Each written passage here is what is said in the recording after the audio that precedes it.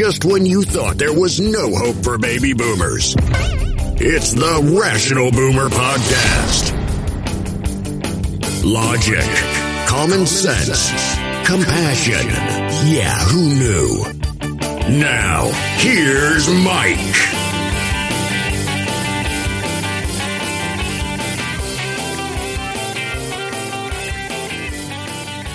We are back on the Rational Boomer Podcast. Hopefully your day is going well. It's Wednesday, lots of stuff happening. I got to be honest with you, my fingers aren't on the pulse like they normally are because I'm on vacation, if you will, with my wife. We're celebrating our 39th wedding anniversary, and we decided to go someplace we've never been before. My wife loves the fall colors, and we have that in Minnesota and Wisconsin that we've witnessed many times, but we thought, fuck it, we'll go to New England and see where it's supposed to be the most impressive. So we got on a plane and went to Burlington, Vermont. Never been here before. It's New England. And the colors are beautiful, and the town is very quaint and very nice. The whole area is wonderful. I mean, it's a very blue state, so you don't see much as far as the Trump-la-Fox. I did see one house with a Confederate flag. I'm sure they're very popular in this state. And one house with a Trump 2024 flag. But those are the only two things I've seen. No other signs of Trump-la-Fox anywhere to be found in Vermont. Now, as I said, my wife and I like to go out and explore, go places we've never been before. And, of course, Burlington, Vermont, never been there before. The other day we drove over to Lake Placid.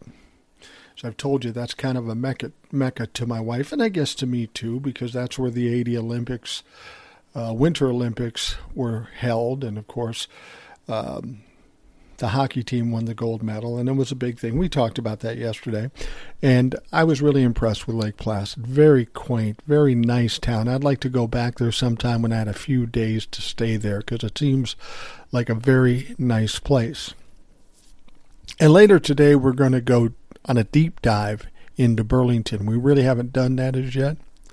We went to Stowe, which is about 30 miles away from Burlington. And today we drove out to, actually yesterday, we drove out to Montpelier. Now, those of you that know your geography know that Montpelier is the capital of Vermont. But it's not a very big city. It's like 8,000 people. Very quaint, very nice. Not as entertaining as Burlington. Burlington has a lot more stuff to do, but a nice place nonetheless. Now, the one thing my wife and I do as well is travel to different places that we've never been to before. We kind of have an avocation of going out to restaurants. We're old. That's what we fucking do, go out to restaurants. And we try different things all the time just to get a sense of what was going on and what some of these restaurants were like. And I've told my wife, I said, you know, what we need to do is to do a vlog or a TikTok or something reviewing restaurants, because we go to so many restaurants all over the country. Well, my wife's not too keen on being on camera, and my time's a little tight. I got TikToks, I got the podcast. Those are my priorities, so I don't really feel like starting a new project at this point. That said, we did that in Montpelier yesterday. We went to a restaurant we've never been to before because we'd never been to Montpelier. Now, I will tell you this about my wife and I. We are connoisseurs of hamburgers. Yeah, we're not talking about filet mignon or anything special. We go to a lot of places and we have a lot of hamburgers. And I've run into a lot of places that claim to have the best hamburgers, and they're good. But for my money, the best hamburger I had ever had is a place called Lion's Tap in Minnesota, in Eden Prairie. It's in a southwest suburb. And it is an outstanding hamburger. The seasoning, the way it's prepared. This is a restaurant that only make hamburgers and fries and drinks. That's all they sell. And it is outstanding. I had yet to find a place that compares to Lion's Tap, of course, in my personal opinion. And in my wife's personal opinion, too. Well, yesterday, while we're in Montpelier, we're looking for a place to eat. And we were going to go to this Italian place, but we couldn't get there. There was some construction. So we found this other place. It was called Buddy's Famous. Just a small restaurant. I drive up, and it says specialties are hamburgers, fries, and shakes. I'm thinking, that's right up my fucking alley, right up my wife's alley, so we're going in there. And we go in there. So there was a young man at the cash register, and I said, what makes Buddy so famous? He goes, well, the hamburgers. I go, they're pretty good, right? They're fucking outstanding. I said, okay. And I said, I'll take a double cheeseburger. And he looks at me, you'll love it. I said, okay, yeah, I've heard that before. We'll see what happens. He goes, do you want fries? I said, yeah, I want fries. He goes, do you want the fries with the gravy and the cheese curds? I said, what? Now, what he's talking about is poutine. And as much as I kind of know what it was, it's big in Canada and such, and other states. It's not in my state, Minnesota. You don't find poutine very much. But I'm sitting there thinking, I'm having a double hamburger. What could go with that better than fries with gravy over the top and cheese curds? I said, fuck, I'm in. And my wife looked at me like, you are crazy. This is not a good move. So anyway, I got the hamburger, and I got to tell you, the first thing I noticed about a hamburger is, was it handmade, or was it a frozen burger they just slapped on the grill? And these were handmade. They were actually a little bigger than what I'm used to getting at the Lion's Tap in Minnesota. But God damn it, I got to tell you, they were comparable. I don't know if I could say they were better or worse. They were good, but in a little different way. They weren't seasoned quite the same way, but they were fresh and they were outstanding. No fucking wonder Buddy is so famous for his hamburgers.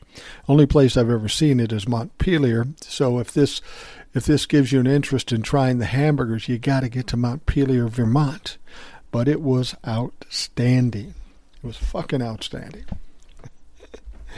I'm doing a podcast about politics, and I give you a food review. That's impressive.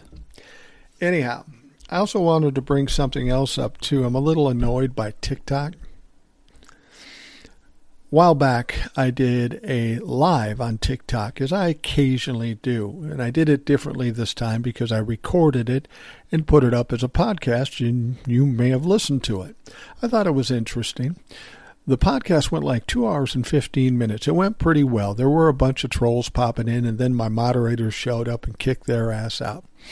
Went cool. Went through the whole thing, wasn't taken down, nothing. It went really well. And then a couple of days ago, I get a notification says that my live was taken down for whatever infraction. I'm going, dude, I finished the live.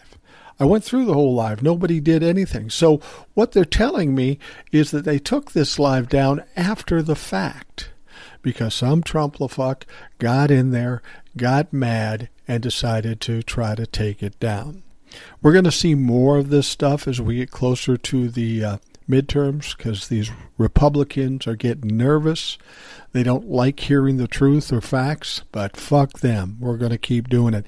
And then I put a couple of TikToks up this afternoon.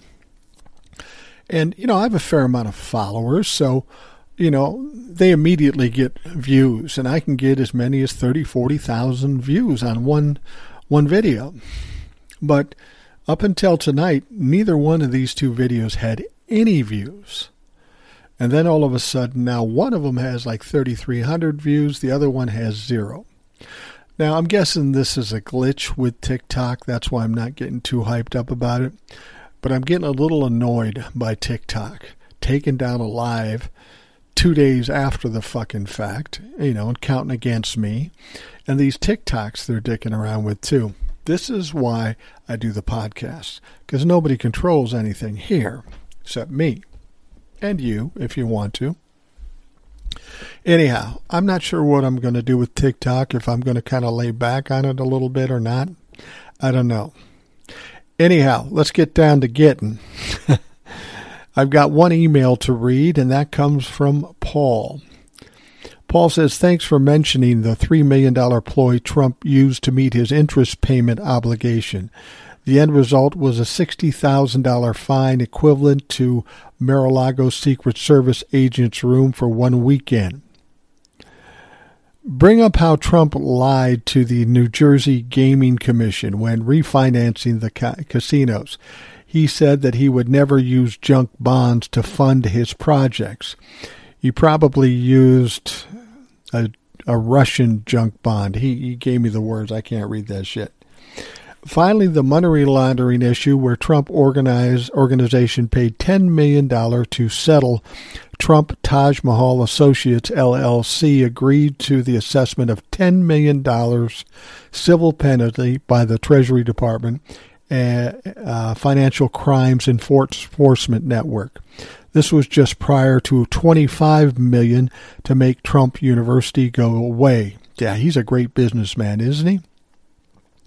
It is sad that Trump supporters do not take these incidents when measuring the man. The Trump zealots will never see past the magical orange glow, but surely there must be a portion of Trumpers who can see, analyze, think, and conclude. Thanks again for your podcast, Paul. And, he's absolutely right. There's so many glaring examples of Donald Trump's criminality, Donald Trump's corruption, Donald Trump's ineptitude, incompetence. It's all right there for anyone to see.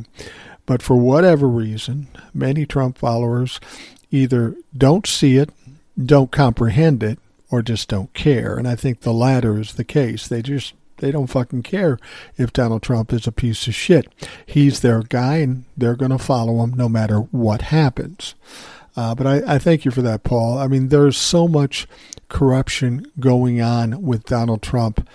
It's like part of his business plan for everything. It's not just starting a business. How can I scam the system? How can I make more money by cheating? That's always been the case with Donald Trump, will always be the case with Donald Trump. And he did the same thing while he was president of the United States. If you don't find that scary, well, you're not paying attention or you're too dumb to fucking grasp it. I just heard something on TikTok, too. I haven't been able to verify this or look into it, but the creator who delivered it is pretty trustworthy, so I'm going to give it to you. I'm going to look into it. We'll talk more about it tomorrow. But I understand that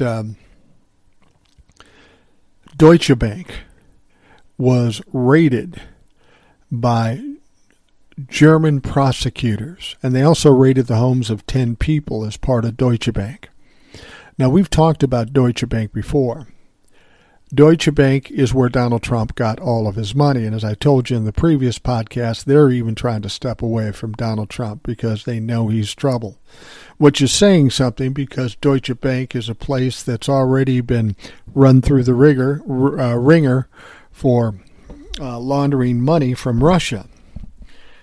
It's kind of interesting that we'll hear that they're laundering money from Russia when Donald Trump is so friendly with the Russians. As I've said previous podcast, I think Russia paid Donald Trump, got him the money through Deutsche Bank. And now we hear they've been raided, and even some of the individuals in Deutsche Bank have been raided. Well, I wonder what they're going to find. I got to think that there's going to be some of Donald Trump's fingerprints on some of that shit, and that can't be settling too well in Donald Trump's mind. Deutsche Bank is a corrupt organization. There's no question about it. They've been taken to task so many times. And I once had a house that had a mortgage with Deutsche Bank. It didn't start out with Deutsche Bank. It started out with another bank, and they sold it, and they sold the mortgage, and it ended up with Deutsche Bank. At the time, I didn't know much about them. Had I known what I know now, I don't know what I would have done, but I wouldn't have felt too comfortable with my mortgage in the hands of a place such as Deutsche Bank. All right. Joe Biden came out with something yesterday, which is actually good politics. President Joe Biden promised to codify Roe v. Wade into law if Democrats manage to add seats and hold control of the House of Representatives in November, making it the first bill he would send to the new Congress. Well, no shit. That should be the first thing you send to Congress. If you get some extra room in the Senate, you hold on to the House, you get that fucker codified. I mean, let's be honest. The Democrats had another chance to codify it back in the Obama years. But they were busy, you know. They had other shit. They didn't think it was going to be a problem, so they just didn't do it. Well, here we are in 2022, and it's a big motherfucking problem. They're almost a little late to the party here, because at this point there are women suffering with abortion bans in respective states throughout the country. Now, had they codified it when Obama was in office, we would have never gone through this. But Biden's on the right track. You know, we've got the midterms coming up. The abortion issue is a big one in terms of getting votes in the midterms. We know that 70% of the country supported Roe v. Wade. All these people that supported Roe v. Wade know the Republicans are responsible for overturning Roe v. Wade. This is something that's going to take its toll on Republicans in the midterms. So Joe Biden needs to spotlight that, which he did by saying this, by simply stating the obvious. I mean, if they haven't learned a lesson by now, meaning the Democrats, what the fuck? You should have done this some time back, but now that you're here and the fire has already started, now Joe Biden's saying, yep, that's the first thing I'm going to do. No shit, motherfucker. You better do that the first thing. And then there's some other things you need to do as well, like getting the voting rights thing done, like getting gun control done, like dealing with police departments all across the country. You got a lot to do. If they hand you the House and the Senate in the midterms, you better get down to fucking business, because you got 2 years to do it. That should be enough. But there should be no standing around and dicking around anymore. Now, I'm sure some of you are saying, why are you picking on Joe Biden? I'm not picking on Joe Biden. I'm doing what I think we need to do should the midterms go the way of the Democrats. We don't let down our guard at all. We don't stop the push. Whether it be the Republicans or the Democrats, we need to push them. They need to know that we care and that if they don't do some shit, things are going to go wrong for them in the elections in the future. This is our job, to make sure our representatives are accountable and doing exactly what we want them to do. Now, Biden made the pledge at a Democratic National Committee event Tuesday afternoon at the Howard Theater in Washington on a stage surrounded by pro-choice supporters and a huge banner that read, "Restore Roe." The president promised to sign the legislation on January 22nd, 2023, the 50th anniversary of the original Roe decision. He said, here's the promise I make to you and the American people. The first bill I will send to Congress will be to codify Roe v. Wade, Biden said. And when Congress passes it, I will sign it on January, 50 years after Roe was first decided by the law of the land. So again, this is a very smart move by Joe Biden. He needed to do something like this, and it brings the Roe v. Wade being overturned to the forefront. It brings it into the narrative. It reminds all these people that were upset by overturning Roe v. Wade that it's still overturned because, you know, motherfuckers forget shit real fast, real quick, real easy. And hopefully this will put some urgency in the people that are planning to get out and vote in the midterms, and maybe light a fire under those folks that weren't planning to vote in the midterms. As I've said before, the key to this midterm election is turnout, and that means turnout for the Democrats. They have to turn out in unprecedented numbers. There's a lot of things working against the Democrats with gerrymandering and voter suppression and all this stuff. But they can't really do much if there's an immense turnout for votes. Too many people going to vote for them to pull off any of their bullshit like they plan.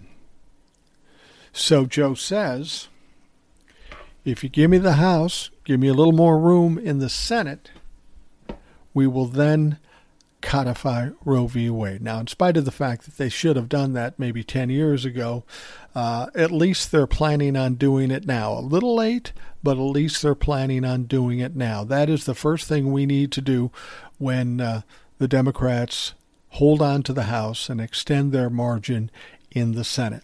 And at least Joe Biden has made that claim. His feet will be held to the fire. As soon as the election is over and we get into January when all the changes are being made with the people in Congress, it's time to get down to business and codify Roe v. Wade. I presume that will happen, but he's kind of putting the onus on all of us. He said, I will do that. I will definitely do that, but only if you give me the votes in the House and the Senate. I said this a long time ago. Everything in the future of this country is based on how these midterms go.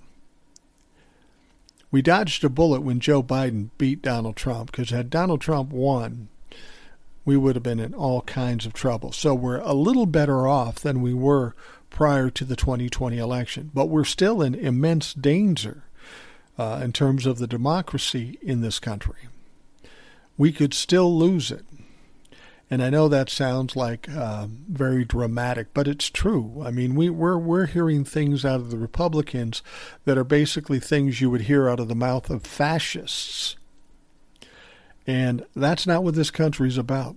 If you want to save the country, you got to get up, get off the couch, get out of bed, get out of your car, and fucking vote. If you don't do anything else in November, you got to vote on November 8th. It is going to be extremely important. Let's put Joe Biden to the test. Let's give him the votes in the House and the Senate, and then let's push him hard to make sure he does what he says he's going to do in codifying Roe v. Wade. But he's right. That is the bottom line. That is the most important thing he has to address right now. And as I've said before, once they win the midterms, they've got 2 years with a lot of room to do some things. I mean, if they get to the point where the Senate is a wide enough margin, I'd love to see them get rid of the filibuster. I'll be perfectly honest, the Democrats love the filibuster as much as the Republicans when they're in the minority. So within the majority, of course they want to cancel the filibuster, but if they should end up in the minority, you better bet that the Democrats will be fighting that filibuster and blocking everything the Republicans have done. As I've said about the filibuster, yes, it's dangerous if you cancel the filibuster and the Republicans get in and they pass a bunch of stuff. Yeah, that sucks. But if the filibuster is intact, they can't pass anything. The Democrats can't pass anything. And it's always a fight. But the only people that suffer in this thing are you and I, because nothing gets done. Things that need to get done in this country do not get done. So we'll see what the Democrats do. It's on us to give them the votes, give them the House, give them the Senate with a little more room, and then we can start demanding stuff. And then we can expect the Republicans to be shitting themselves. They're going to have a lot of problems if they lose the House and the Senate in November, because it's going to make it that much harder for them to put a presidential candidate up in 2024. Who's it going to be? It's not going to be Donald Trump. No fucking way. I don't even think it's going to be Ron DeSantis. He's going to have problems. 2 years is a long time from now. So who are they going to put up there? And who are the Democrats going to put up? But if the Democrats spend the next 2 years doing a lot for this country, helping the people that need the money, that need the health care, that need the insurance, if they help those folks, it's going to be hard to beat a Democrat in 2024. And the Democrats know that. After the midterms, they're going to have to get working hard to pass as much shit as they can. And if they do that, well, then it's going to be hard to imagine a Republican winning. Not to mention the fact, there's something I've mentioned before, the Republicans have really split their party. You have the base, the 30% or so, the base that are fucking nutcases, and then you have kind of the normal-minded Republicans. Now, I don't even know how many of them there are because they all seem to have sided with Donald Trump up to this point. But if you get normal-minded Republicans and they decide not to go the way of the white supremacists and the anti-Semites, the misogynists, the fascists, if they decide not to go that way, that's going to cause a lot of problems for the Republicans. And that's one of the reasons why I think the midterms aren't as dangerous as a lot of people are making them out. Now, I could be wrong, but if we've already split the party and everything about the party that's come out has gone against them, make them look bad and cost them votes, I just don't see how they're going to win, short of cheating. But we can avoid them cheating by getting out in huge numbers, and that's what we fucking should do. And I think that's what we will do. People are afraid enough at the thought of losing their democracy that they will get out and vote like they did in 2020. Remember, Biden got 81 million votes, more votes than any presidential candidate in history. And actually, even Donald Trump had 74 million votes. And had it not been for Biden, that would have been the most votes for a presidential candidate. So a lot of people got out. A lot of people were nervous and scared, and Biden won. I think we'll see much of the same in the midterms. I think people are just as fearful. I think they're angry. Like I said, with overturning Roe v. Wade, that's going to be the game changer for the Democrats. There is nothing that these Republicans can do to stand on overturning Roe v. Wade and have it be beneficial to them when 70% of the country believed in Roe v. Wade. So they're in all kinds of problems at this point. We still don't know what's going to happen, and as I said yesterday, there's no reason to bite your fingernails and hope against hope. I believe the Democrats will win on November 8th, but if they don't, we just have to figure out what our next step is. It ain't over till it's over. And ultimately, good will win out, evil will fail. That's always the case. Look at fucking Donald Trump right now.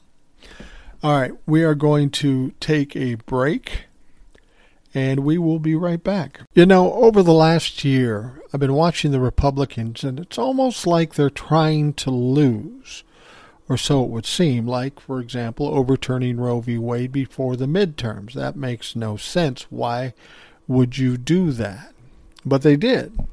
They knew it wasn't going to help them in the elections, but still they did it. And then somebody like Rick Scott, who's in charge of trying to get more Republicans elected in the Senate, comes out with his 11-point plan. And in that plan, he's talking about ways to get rid of Medicare and Social Security and the like.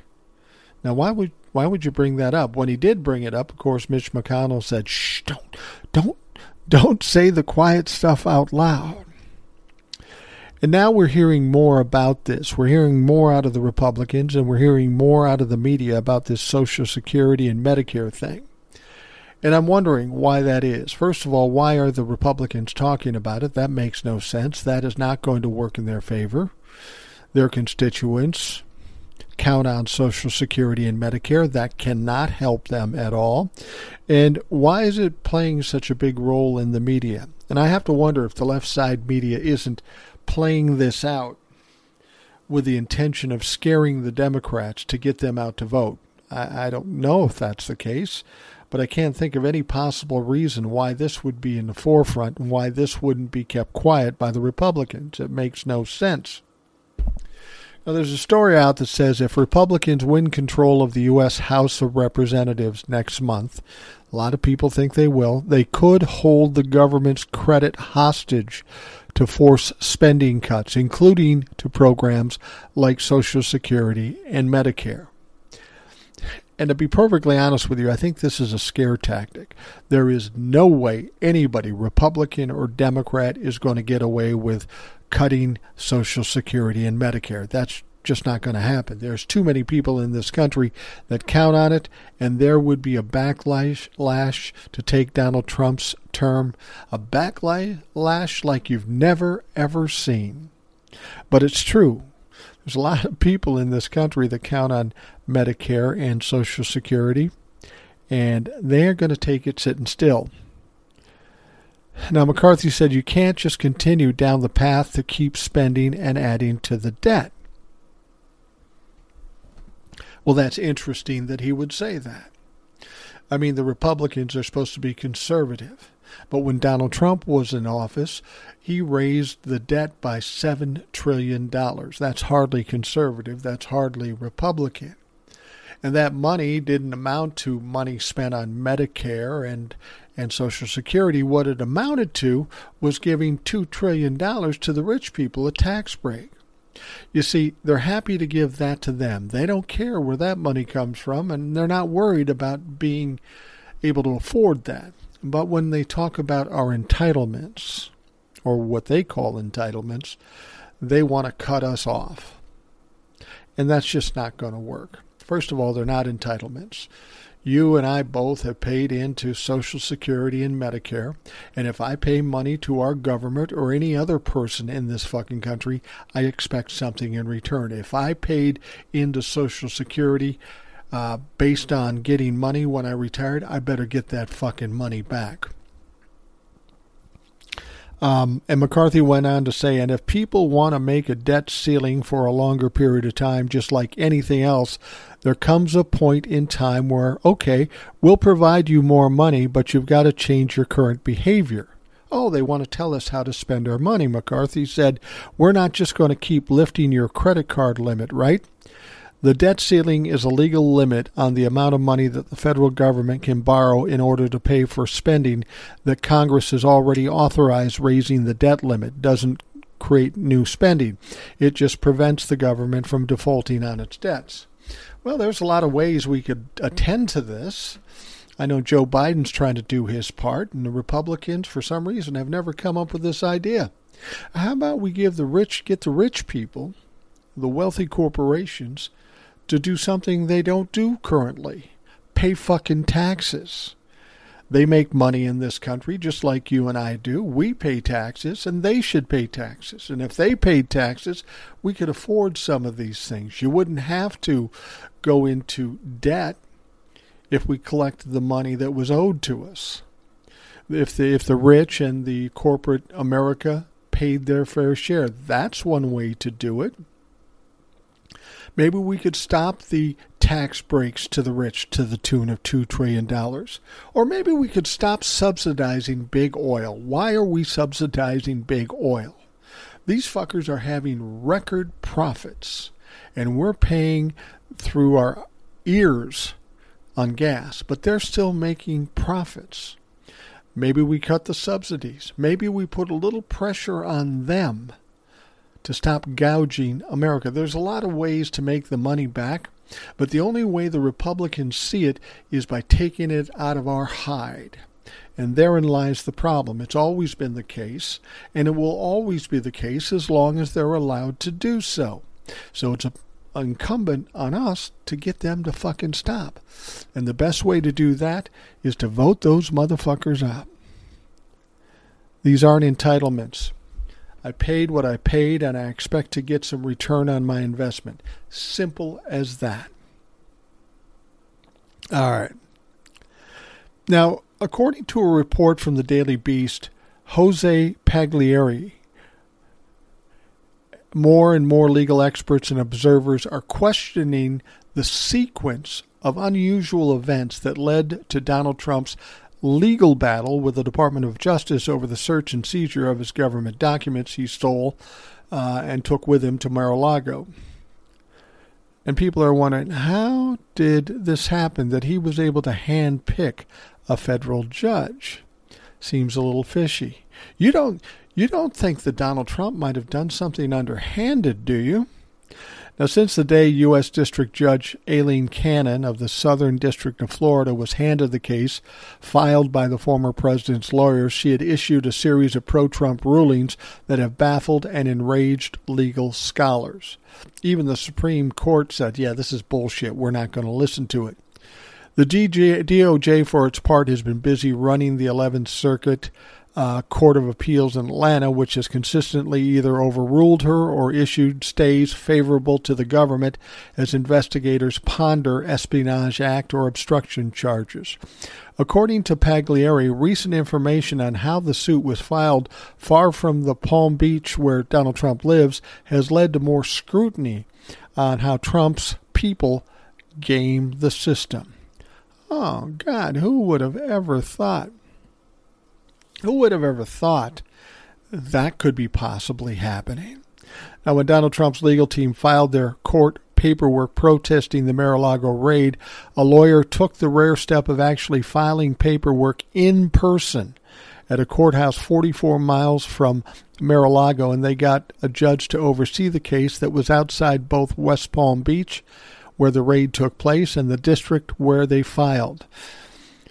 Those incredible coincidences have led lawyers and legal experts to suggest that something may not be above board with how Trump's team filed their lawsuit. Oh, big surprise. Why are we just thinking about this now? Why not when they actually fucking did it? Why weren't we questioning it then? I mean, that's what should have been done. Donald Trump is stuck in so many situations where he's done something underhanded or illegal or corrupt. And it's all now coming to the forefront. Donald Trump is going to be so tied up in court with civil lawsuits, with criminal investigations and indictments, he won't have time to have a second Big Mac. He is going to be tied up. And this whole situation with Aileen Cannon, the judge, and I use that term judge loosely because she's not. She's corrupt. And now they're seeing that it was a little fishy. Now, I don't know what's going to happen to Donald Trump in this situation, but after being slapped in the face by the Supreme Court, you have to wonder if Judge Aileen Cannon is going to be on the bench very much longer. Clearly, she's incompetent. Clearly, she's biased. And clearly, she's willing to be corrupt to aid her Lord and Savior, Donald Trump. I hope this comes back and hits Aileen Cannon in the face, because we don't need somebody like that in a district court. That's no place for a judge like that. Much the same with the Supreme Court. We've got to deal with that whole situation. We've got at least 4 Supreme Court justices that shouldn't even be on the court, but that's yet another problem. But Aileen Cannon may have more trouble than she ever imagined. She thought she was a hotshot. Well, she's just in the district court. She's not that high up the chain. She doesn't have that much power, even though she tried to exercise it. So we'll see if it comes back on her. I have a feeling it will. All right, talking about civil cases. Now, in an interview with Vice, Vice Network, former U.S. Attorney Barbara McQuade suggested lawyers for writer E. Jean Carroll amend her lawsuit accusing Donald Trump of defamation to include a rant he posted on social media just last week that might bolster her case. Isn't that interesting? Now, I'll remind you of the story. E. Jean Carroll is a writer. It was the 90s. She was in a department store. She alleges that Donald Trump either attempted to or did rape her in a department. No, he did actually rape her in a department store. That's what she says. Now, for whatever reason, no charges were filed back in the 90s. But when she brought it out, of course, Donald Trump basically said, she's too ugly. I would have never raped her. She's not my type. So she sued him for defamation of character. Okay. And then Donald Trump did what he does. He tried to delay. He didn't want to testify, and he didn't testify. But now the judge told him he has to testify this week. And since it's fucking Wednesday, it's got to be coming up in the next day or two. He's got to testify. And what Barbara McQuade is saying is that because he can't shut his mouth, he may have made that case much worse for himself. That's no big surprise. As Greg Walters from Vice wrote, citing the former president's latest attack of Carroll could blow a hole in his defense and set his lawyers back on their heels, which he has occasion to do. With Walters labeling Trump's latest war of words a really bad idea, he added, Trump's lawyers have argued for months that he can't be held personally responsible in the suit because his denial took place during his presidency, which is fucking ridiculous, and therefore fell under his official duties as a president. But by repeating his denial last week in an online tirade posted on his social media site, Truth Social, and blasted out an email statement, Trump essentially re-upped the activity at the heart of the lawsuit at a moment when he's not the fucking president. You see what happened there? Now, their defense was weak in the fucking first place. That wasn't going to work. But he said, well, I should be immune because I was president when I said that stuff. I was within my rights to say it, which is not true, which was not going to fly. But that was his defense. So now he repeats the insults. He repeats the defamation of character like a couple of days ago, and he's no longer president. So even if he was to get away with what he said while he was president because he had the right to say it, he just blew it out of the water. He fucked over his lawyers once again. I've said this so many times. If Donald Trump had just learned to keep his mouth shut over the last 6 years, he wouldn't be in nearly the trouble he's in now. But he can't help himself. He's not very bright. He's not... He doesn't understand anything. He thinks he can say anything, and he has total immunity.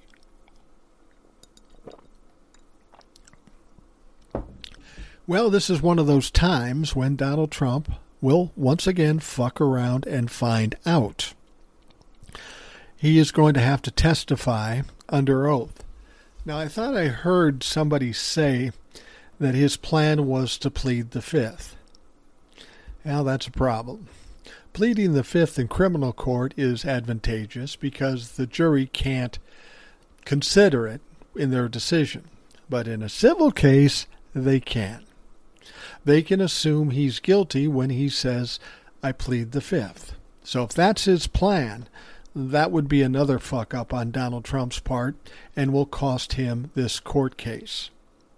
Now, I don't know where people are going to get all this money out of Donald Trump. I'm thinking he doesn't have much money left. If he does, he's got it hidden someplace. But he's getting sued by so many fucking people. If he isn't broke already, he certainly will be when this is all said and done. All right, let's talk about the House January 6th committee. The hearing last week opened a window into the chaos that preceded the Capitol attack, as well as, various figures who played roles in bringing it to fruition. Now, media reports and public hints from committee members, we know to expect the hearing would focus heavily on Secret Service agents, their actions leading up to and during the siege of the U.S. Capitol. But the hearing raised more questions than answers, particularly after the committee shared warnings the Secret Service received about right-wing extremist groups planning to commit violence and possibly kill people on January 6th. I mean, I think that goes without saying. The intention was to kill Nancy Pelosi, kill Mike Pence. And you think about that for a moment. You have the president. Who's next in line to the president? Mike Pence. If the president and the vice president aren't there, who's next in line? That would be Nancy Pelosi. So apparently what they were trying to do is get rid of those people that might put pressure on Donald Trump so they could reinstall him as president. And clearly that hasn't worked. Now, in light of revelations from last week's hearing, a member of the committee has come forward to say it's possible Secret Service agents engaged in very criminal activity when they offered questionable testimony in previous sit-downs with January 6th committee to discuss their actions on and around the day of the attack. Now, Adam Kinzinger made those comments on CNN in response to a question about Tony Ornato, a longtime Secret Service agent whom President Donald Trump appointed to be his White House Deputy Chief of Staff in 2019. Ornato is alleged to have firsthand knowledge of Trump's thinking and whereabouts. So in this whole process, there's a lot of inconsistencies with regards to the Secret Service. We know they just accidentally lost a bunch of texts from in and around January 5th and January 6th, which seems weird. It seems coincidental. It seems strange that an agency like the Secret Service had a big whoopsie-daisy and lost these text messages. Seems terribly fishy. I think we've all thought that. But now we're hearing from Adam Kinzinger that this is possibly criminal. And when you think about it, if these Secret Service people testified in front of the J6 committee and lied, well, that's a problem. And we've got some rotten apples in the Secret Service as well as the FBI and the Supreme Court and in Congress. Our country is in a mess governmentally because we've got some bad people in the thick of it. I think when this is all said and done, the Secret Service is going to get torn to shreds. I don't know how they're going to recover from it because they were part of this insurrection. They are trying to hide information from around the insurrection. And this is essentially a law enforcement arm of our U.S. government. If a law enforcement organization as part of our government is tainted, that is a real fucking problem. And you can expect more to come out about the Secret Service. This isn't going to just be pushed aside.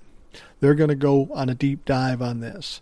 And like with people in Congress and the Supreme Court, a lot of this will happen after the midterms. You're going to see a flurry of activity. You're going to see indictments. You're going to see investigations. The DOJ is going to be busier than a one-legged man in a fucking ass-kicking contest because they got a lot to do. Now, whenever you talk about Republicans, they would always refer to the John Durham case. Oh, he's going to blow it wide open against Joe Biden and Hunter Biden's laptop. It's going to get blown up. You just wait till John Durham gets done. Well, John Durham's case ended with kind of a whimper. He didn't find shit. And this is the cherry on top. A jury on Tuesday acquitted on all counts a think tank analyst accused of lying to the FBI about his role in the creation of the discredited dossier about the former President Donald Trump. In this case, Igor Danchenko was the third and possibly final case brought by the special counsel John Durham as part of his probe into how the FBI conducted its own investigation into allegations of collusion between the 2016 Trump campaign and the Kremlin. The two first cases ended in an acquittal and a guilty plea with a sentence of probation. It was just a minor thing. It had nothing to do with Biden. But in this case, the last case, Igor Danchenko was acquitted. So all this hubbub and all this talk and all these threats of John Durham and how he was going to blow the world right open with his case on Joe Biden didn't even fucking touch Joe Biden. Didn't lay a glove on Joe Biden. And everything has fallen apart. John Durham ends up looking like a joke. You know, the thing about John Durham, I've seen him, I think I saw him on TikTok once or twice, and I've seen him on YouTube and whatever. And he tries to play off like he's this tough guy and he's going to blow it wide open. Well, after all this work and after all this time, John Durham hasn't found shit out. He hasn't done anything. And I'll bet you the Republicans won't say a word about it. They'll just shut up about it, gloss it over, and move on to the next thing. We talked about Raphael Warnock and the second debate, allegedly, with Herschel Walker, Herschel the Brain Walker. And, of course, Herschel didn't show up to the second debate, which was probably a smart move. It didn't go too well for him in the first one. He looked pretty stupid, which isn't hard to do because, frankly, he's fucking stupid. Senator Raphael Warnock is signaling that he's ready to ditch his typically restrained persona in favor of more direct attacks on his Republican opponent, Herschel Walker, as they get closer to November and the election for the U.S. Senate in Georgia. Now, in recent days, Warnock, who has built his campaign around his work in the Senate and a record of bipartisanship, has shifted toward more confrontational with Herschel Walker. He used a Sunday debate that Walker did not attend to hammer the former football star over his history of domestic violence and leveled another series of attacks on Monday, accusing Walker of lying about everything from his academic credentials to his claim that he worked in law enforcement. I got to tell you, if you're running against Herschel Walker, you have a fucking veritable buffet of shit to talk about. He is... He's a joke. He's incompetent. And I think we're looking at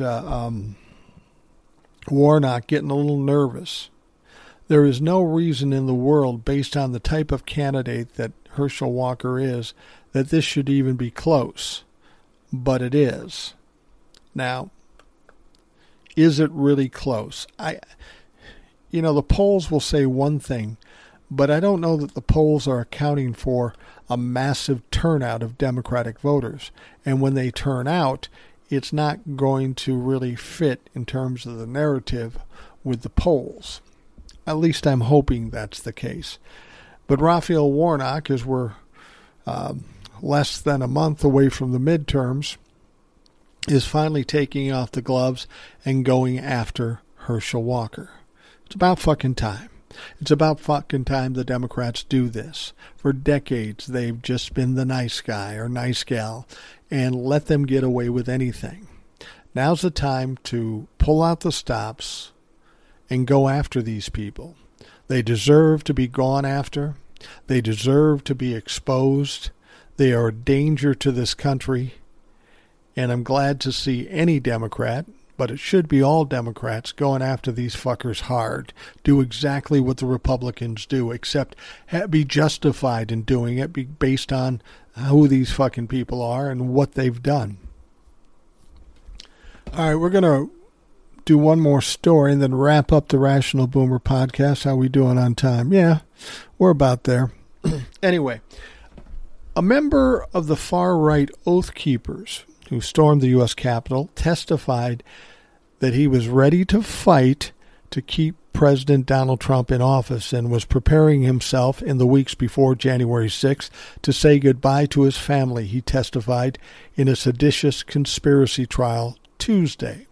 Guy's name is Jason Dolan, 46, a military veteran, pleaded guilty to a count of conspiracy and a count of obstruction of an official proceeding in September and testified in the trial of 5 other members of the extremist group under a cooperation agreement with the government. This wasn't just a bunch of guys that got a little out of hand and got a little too excited and went into the Capitol. This was planned from the beginning.